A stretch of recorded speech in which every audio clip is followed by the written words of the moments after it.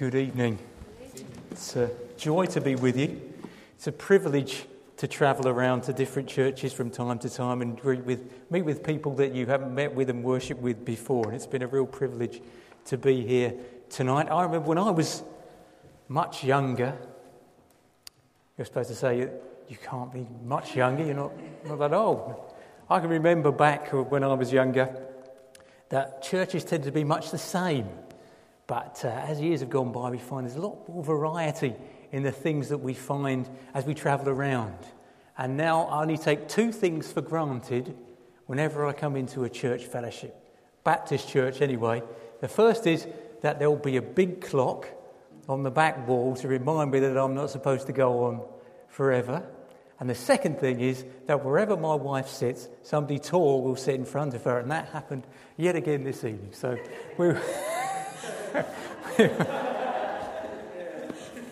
we just want to bless you for sitting at the front. It's great when people come to the front and not too worried. Some churches you find they fill up from the back and they don't get anywhere near the front, do they? But it's good to have that joy. We live in a world which seems to be obsessed with the bottom line, doesn't it? Money. I like sport. I've always watched sport on TV, and it increasingly seems to become defined in terms of money. You'll be sitting watching the golf, and someone will miss a putt, and they won't say, "Oh, well, he's." I remember years ago. Do you remember Doug Sanders missing that putt? Anyone old enough to remember that? He had a putt to win the British Open, and it was a terrible thing. Nowadays, if he did that, the first thing they would say would be to point out how much money it would have cost him, wouldn't they? Back then, it was the glory of it. Now we're obsessed with how much money he would have lost by doing that, how much money people gain, how much people's contracts are if they sign for Manchester United or Arsenal, how much they're going to be sold for if they're transferred to another club. Money all the time. It affects us in every walk of our life. I think it was Oscar Wilde who said that a cynic is someone who knows the price of everything and the value of nothing. And somehow that seems to sum up so much of the world that we live in, this complex society that we're having to be followers of Jesus Christ in. 1 Peter's a letter written by the Apostle Peter to a people in a similar kind of world in that sense, that it was complex and it was hostile to the Christian message. These were people living in a society where there was a great ignorance of God, the true God, and where they would be misunderstood and subject, because of that, to discouragement. And we can become discouraged too, can't we? So easily when we feel a little bit embattled, when we feel that our faith is no longer in tune with the society that we live in. So what price Jesus in our world?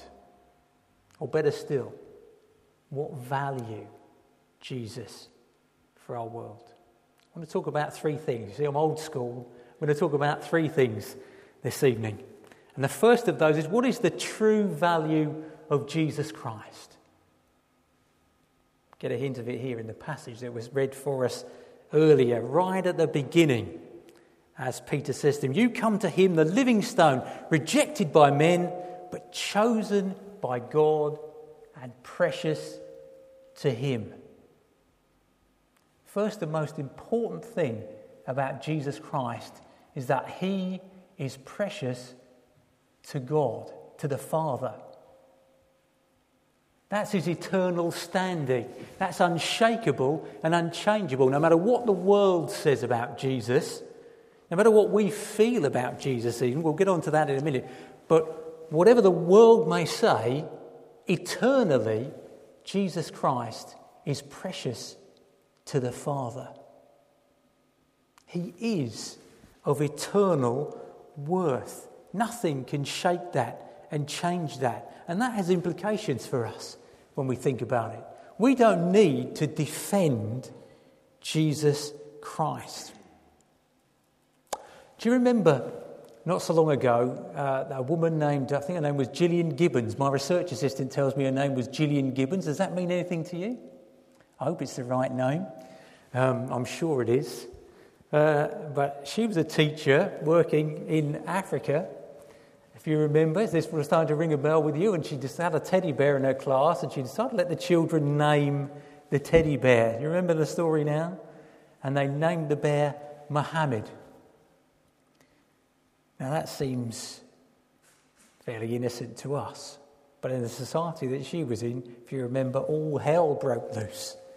And the woman was imprisoned and in danger of being publicly humiliated and flogged and punished for dishonouring the name of the Prophet Muhammad, because his name is absolutely revered by Muslim people. You can't say his name without you have to have that little ride, don't you? Blessed be his name. When you say Muhammad, you have to say, blessed be his name. Afterwards, they absolutely revere the name of Muhammad. They have to defend him. Remember those cartoons about a year or two ago that came out in a Danish newspaper that they thought defamed the Prophet Muhammad? And we had a reaction to that went around the Muslim world. And we find that hard to comprehend, don't we? Because they revere his name in a way that we don't need to protect the name of Jesus. See, the Prophet Muhammad is dead. And he can't defend himself. So his followers have to defend him because they revere him and they don't want him to be undermined. Because his standing in the world is important to them, vitally important. But because Jesus is alive and eternally precious to God, we don't have that same compulsion to defend him. It's a preposterous idea, really, isn't it? To defend Jesus. How are we going to defend him? What defence does he need? Jesus is the eternal Son of God, the Word of God, the Saviour of the world, the one who'll come to judge the living and the dead. He needs no defence from us. Assuredly, we might speak out from time to time on his behalf, but we don't need to defend him. He's quite capable of defending himself. And sometimes that defence, that knee-jerk defence that we feel we have to make, is born of an insecurity, a lack of our grasping just who he is, just how powerful he is, just the fact that he is unshakably, eternally precious to God.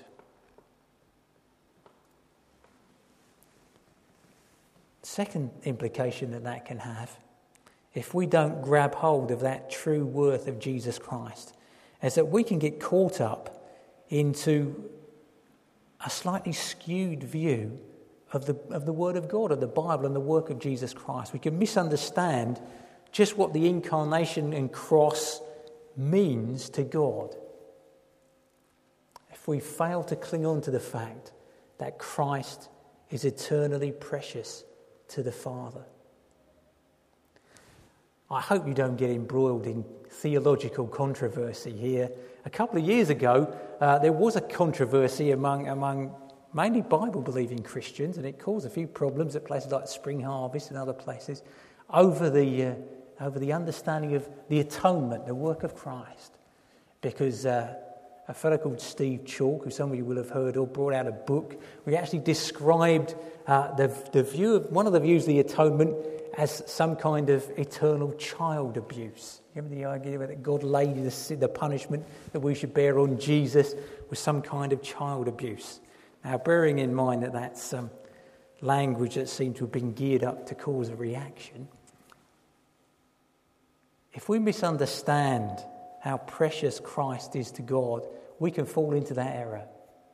We can see a distinction between Christ and the Father that doesn't exist in the work of God and in the atonement. This is an act of God and costly to the Father, every bit as much as it was costly to the Son to bring about our salvation, because he gave up the one who was eternally precious to him.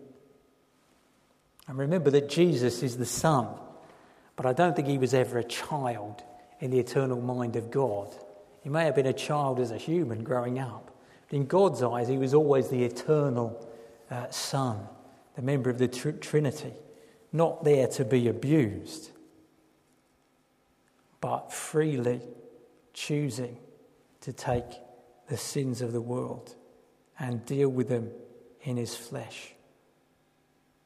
So it's vitally important that we remember the true value of Jesus Christ, eternally precious to God. But it's equally important that we move on from there and we experience that sense of Christ's preciousness ourselves. The minute I was rung up and asked to come here, a verse of Scripture came into my mind. It doesn't always happen like that when you're going to preach, but this verse came to me, and it's been with me in the back of my mind and sometimes at the forefront ever since. And you'll find it in the passage that we have before us, and it says this in verse 7, "To you who believe, this stone, Christ, is precious." And that's when we move from just a theoretical knowledge of who Jesus is to that personal commitment to him, when he becomes precious to us. That eternally precious Jesus Christ becomes our most precious possession, if you like, if we could use that kind of language of him. He is the centre of our lives. Psalm 42, which we sang just before I started speaking to you.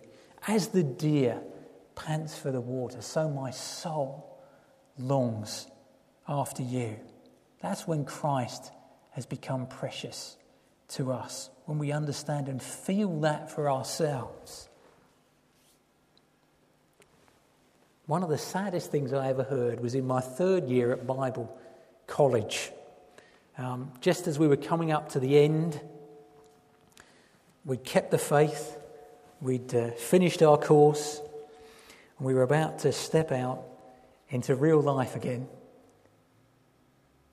We had to go to chapel, and one of the lecturers was preaching on Psalm 42. To you who believe, he might have been saying Christ is precious, but he was preaching on, "As the deer pants for the water, so my soul longs after you." And he preached from his heart about what it was to have that sense of desire and longing for God. And we went straight from there into a lecture. And as we were going in, one of the girls, who I won't name just in case one of you might happen to know her, it could happen, I was discussing with a friend of mine, and thinking, what a great message that was. And she said, "Well, I didn't think much of it really." She said, "Trouble is that I can't identify with that feeling." And I thought, what a tragedy to spend 3 years in theological study and be unable to identify with that desire for God. And we all have to move from knowing that Christ is precious to God to knowing that he is precious to us. Otherwise, we're not in the kingdom of God. Otherwise, we're not one of Christ's people. We haven't come to that point where he is eternally valuable, not only to God, but to us. He's precious to us. Jesus talked about that experience. He talked about the kingdom being precious, didn't he? And saying that it's like this. It's like a man who discovers treasure in a field and goes and sells everything he has to go and purchase that field. That's what the kingdom means.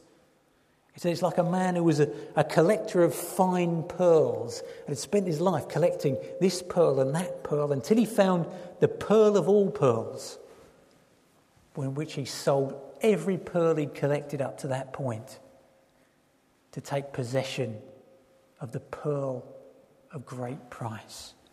We would say the pearl beyond price, Jesus Christ. Everything we have is worth giving up to be his. Not to possess him, but to be his. You remember that young man who went to see Jesus and said, "Good teacher, what must I do to inherit eternal life?" And Jesus said, "Well, keep the commandments." He said, "I've kept them." He said, "I've kept them since I was a boy." And Jesus looked at him, he said, and loved him because he could see his need. He said, one thing you lack. Go and sell everything you have and come and follow me. I don't know about you, but that's a story that's haunted me all my Christian life. They say, what does that mean for me? What does that imply for me? Have I really got to that point where I've surrendered everything to Jesus Christ? Not just some things, but everything. Jesus didn't tell him, go and give away a lot of money to the poor and then come and follow me. He said, he saw that all the good things in his life were getting in the way. And that can happen to us. Sometimes the good things in our life create a barrier between us and God. We have worthwhile ambitions for good. We have relationships with people that can actually be good, but be second best for us. Remember the people who said to Jesus, well, hang on, I will follow you, but first let me bury my father. First let me go and say goodbye to my family. And Jesus wanted them to say, well, no, you can't have the very good getting in the way of Jesus. It's often not the sinful part of our nature that separates us from God as much as the good bits. Paul knew that. He said in Philippians, didn't he? Everything about me that I counted good and worthwhile, I now count as refuse for the surpassing grace of knowing Jesus Christ. It's the good things sometimes that can keep us from Christ and knowing him in all his fullness. That point where we can say, yes, I long for him above all others. I want you more than gold or silver, more than a successful career, more than a nice house, more than a good car, more than being recognised and rewarded for who I am, more than seeing my ambitions fulfilled. Jesus is precious to us who believe. Thirdly, how do we communicate the preciousness of Jesus to our world? A world which is increasingly, in some places, hostile, but overwhelmingly indifferent to Jesus Christ. And increasingly ignorant of Jesus Christ, who he is, what he's done, what he stands for. How do we bring that message to others and make him valuable to the world? Peter said, wrong apostle. Peter said, do it in these two ways. Fulfill your destiny that flows from this truth. You see, for the Christian, we start from truth. And truth sets us free to be the people God wants us to be. That's what he's saying here. He's saying, fulfill your destiny. You're a chosen people, a royal priesthood, a holy nation, a people belonging to God, that you may declare the praises of him who called you out of darkness into his wonderful light. Once you were not a people, but now you're the people of God. Once you had not received mercy, but now you have received mercy. Once Christ was not precious to you, but now he is precious indeed. Fulfilling our destiny means we are those who are sanctified, set apart as a holy nation. Those who are called to be mediators of the truth. A royal priesthood, called to be proclaimers of the gospel, declaring the praises of him who called us. We need to fulfill our destiny. This holiness of life flows from our understanding of this truth. And that holiness has an impact on the world around us. Dear friends, he said, I urge you, as aliens and strangers in the world, I hope you feel like an alien and stranger in the world. You never feel quite at home here. No, I guess you love the place you've come from. You may have lived here for many years. The Bible calls us to recognise that this is not our home. As aliens and strangers in the world, abstain from sinful desires, live such good lives among the pagans that though they accuse you of doing wrong, though they look at you and say, well, I don't think you should live like that. You shouldn't do that. You shouldn't believe that. They may see your good deeds and glorify God. If Christ is truly precious to us, he makes a huge difference to our lives. And it's that difference that people see. It's that difference that enables our words to be heard with a fresh power and new authority. If we live exactly the same as everybody else, then they see Christianity as a hobby, as a bolt-on, as something that we've added on to our lives that they can choose to ignore. But if we're transformed to become the people God wants us to be, then our words have a fresh power and authority. They have a cutting edge. The Holy Spirit sharpens them up. Christ is eternally precious to God. As he becomes precious to us, that frees us to be God's holy, chosen, proclaiming people. It used to be said that we should practice what we preach.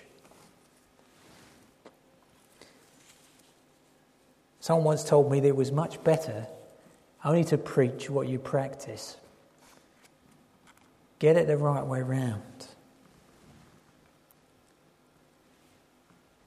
We don't want to be offering people hollow words, but words which ring true. If Christ is really precious to us, what have we offered up to him? What tangible and visible difference does it make? Or are we in danger when we hear the words of Jesus saying, "Be of good cheer, I have overcome the world," being a little too much in love with the world to fully understand what he meant? God wants us to fulfill our destiny, to make the preciousness of Jesus precious to other people. We can only do that with an honest, wholehearted surrender.